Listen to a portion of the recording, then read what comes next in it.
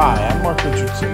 Welcome to Remodeling Mastery. Remodeling Mastery is a podcast series that's really designed to help you think about and reflect on your business, not just do your business.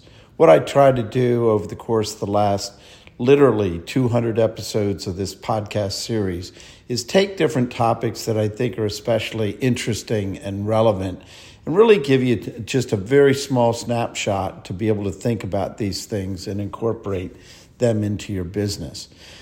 For the last 3 or 4 months, I've been focused on the subject of sales, and I have a now sales mastery series that I think anyone that is really trying to take their sales acumen and game to the next level ought to go back and kind of look at some of those different episodes, because I think it really gives you, not only answers, but also a little bit of a snapshot of what the environment really is all about and how we need to adjust.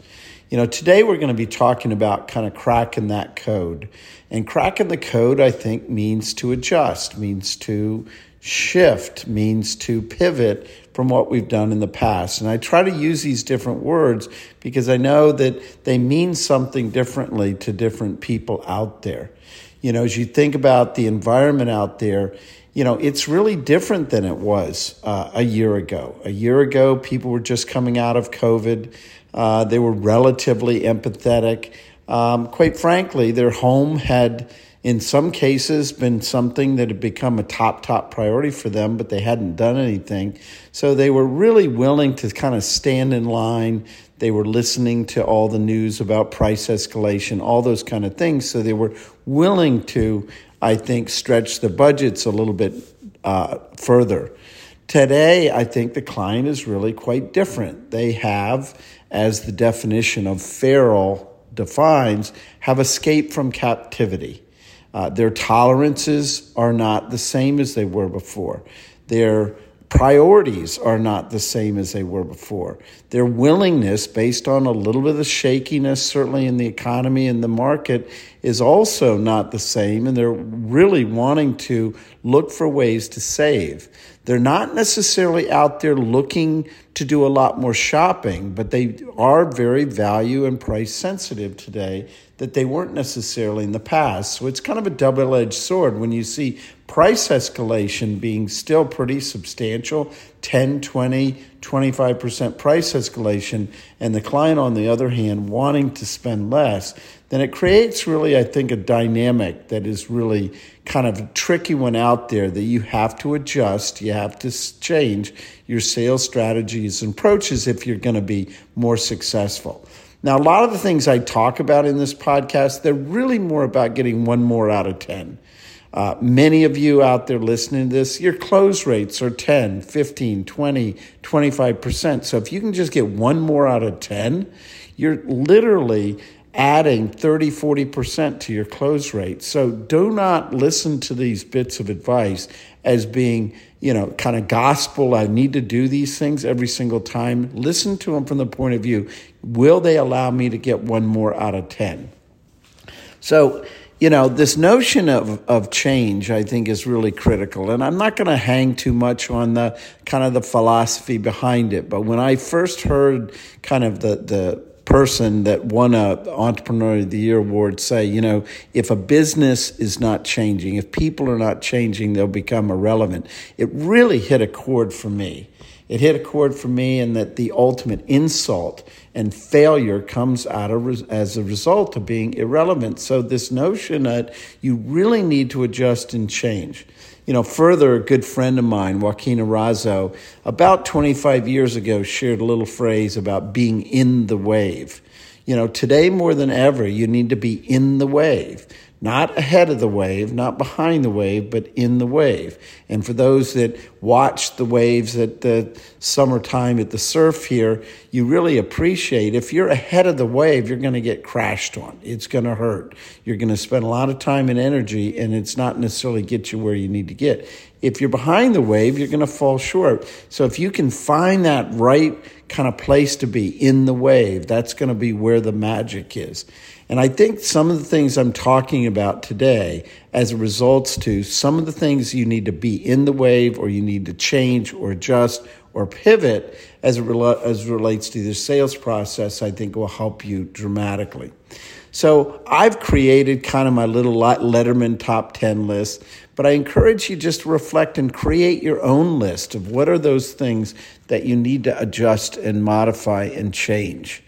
And I think the reality is that if you can do that, you're going to see 1 more out of 10 crossover. So the first thing is, I think today more than ever, you need to focus more on the client and not the project, more on the relationship, not necessarily the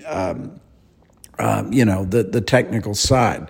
And when I say focus on the client, I'm talking about focus on their fears, focus on their anxieties, focus on their ignorance. You've got to be the professor of remodeling, not necessarily the peddler of remodeling. And also focus and be sensitive to their overwhelm and their priorities. Keep in mind, they've escaped from captivity, so now they have a lot of other priorities coming into their life, not the least of which is one of your biggest competitors with clients today is travel, and it's their time. So you've got to be able to be kind of masterful of that element. But if you focus on the relationship of the client rather than the project itself, the likelihood that you're going to see more success is going to be much greater. Number 2 on my list is adjust your sales process. Now, I work with a lot of different companies all around the country that, for the most part, have a sales process. And what's shocking, I think, is that probably 9 out of 10 companies don't have a sales process. And I think that's partially because I think, many remodelers tend to be a little bit more mavericks, and then they don't feel like they need a process. Well, I will say a process really frees you, not constrains you. It allows you to really kind of play that musical instrument in a more poetic and masterful way. But I do think you need to start to adjust your process slightly. So, for example, I think trying to leverage a little bit more other members of the team in the sale itself. If the client gets kind of excited about meeting the production manager or meeting the designer in the process rather than just the salesperson or just the owner, I think that is probably a positive thing to tip them over. If they actually come into the office and see what you're all about and see how their project evolves and allows them to see all the different things when it comes to different projects and timelines and Gantt charts and all those things that exist in a lot of offices, that helps.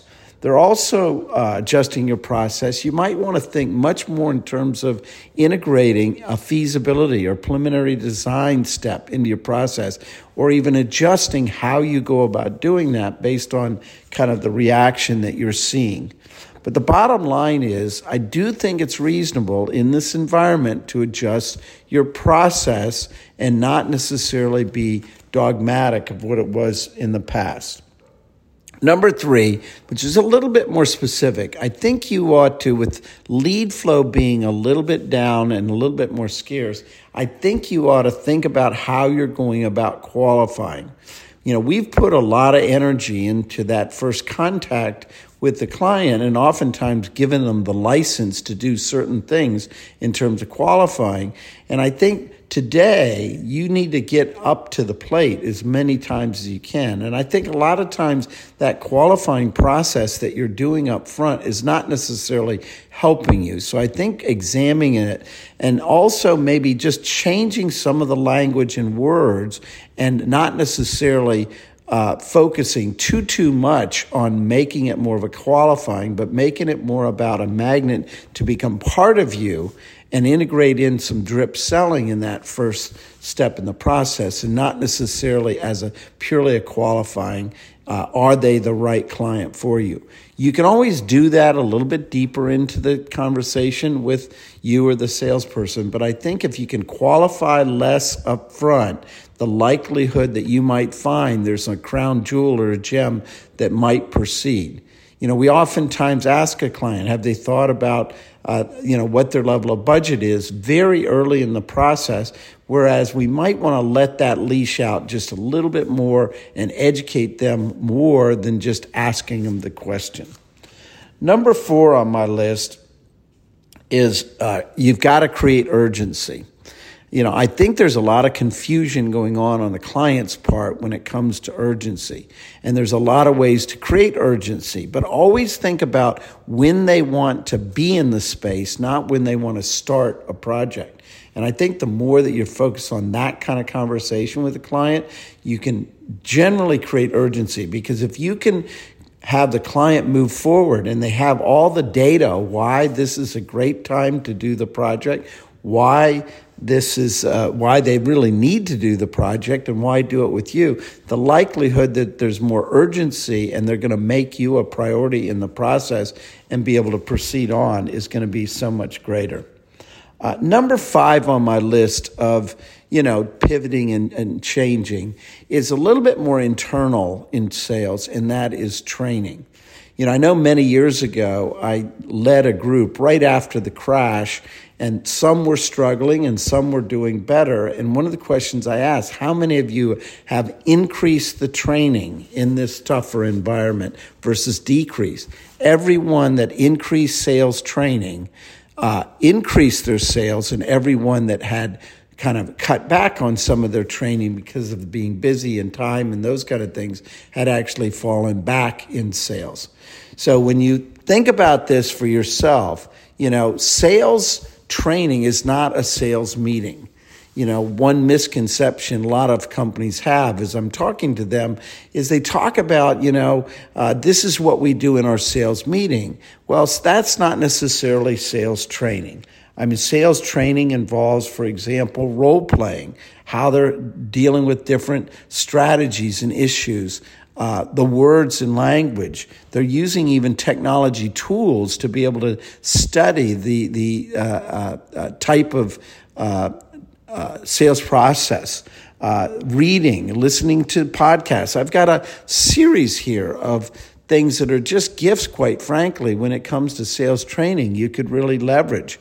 And also group discussions about particular sales challenges and those things that are out there.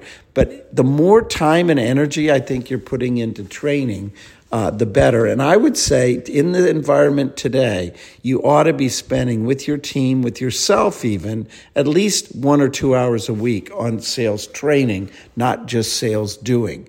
A real pro actually puts the time and energy on the practice field and then plays the game. They don't treat the game, i.e. the client, as practice. So I think the more you focus on training today could pay off well. Number 6, and I did a whole podcast on this topic, so I'm not going to go into too much detail, but you need to master different techniques like the power of 3. The book was written by Barry Schwartz many years ago, Paradox of Choice, and it was really interesting when I read that because it hit a chord of my power of 3 kind of training. But power of 3, I think, helps to frame the decisions for the client. Power of 3 is giving the client the right number of choices. So go back and listen to that. But that's a sales technique that you can actually employ. Weave it into your conversation with clients, and you will absolutely see better results, including 3 closing questions that ultimately help guide the client in the process. Number 7 on my list is you need to tweak and adjust, I think, your mastering of the money talk. Probably the biggest challenge and the biggest reason people don't proceed right now with you and reduce your conversion rates down, it has to do with money. So therefore, you have to be a financial planner. You've got to be an investment counselor. You've got to be a therapist. You've got to be able to discuss money in the right kind of way and have the courage really to get it out there. There's a lot of different language that you can use, but you've got to be able to master the money talk, I think, more than anything today. And knowing how to talk about it, the words, the more that you can get the client to truly believe it's their budget that they're investing in, not necessarily your price. I think that's where I think you're going to see that 1 more out of 10 cross the finish line. Number 8 is looking in a little bit of the mirror of yourself. I think one of the things that will always be the case is the authorities in remodeling will always have an abundance of opportunities, whereas the experts will go with the flow of the market and the economy. And I say this because are you really the authority of remodeling, or are you just an expert? Is it just your vocation? And you can create authority when it comes to remodeling for your clients that really separate, I think, you from the past. I know when I wrote my first book, immediately I became an authority.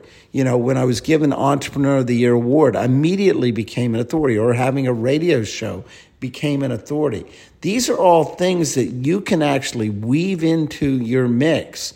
You could be published, for example, on an article you've written, and now you are the authority. You can certainly do a podcast on your own, and you can become the authority.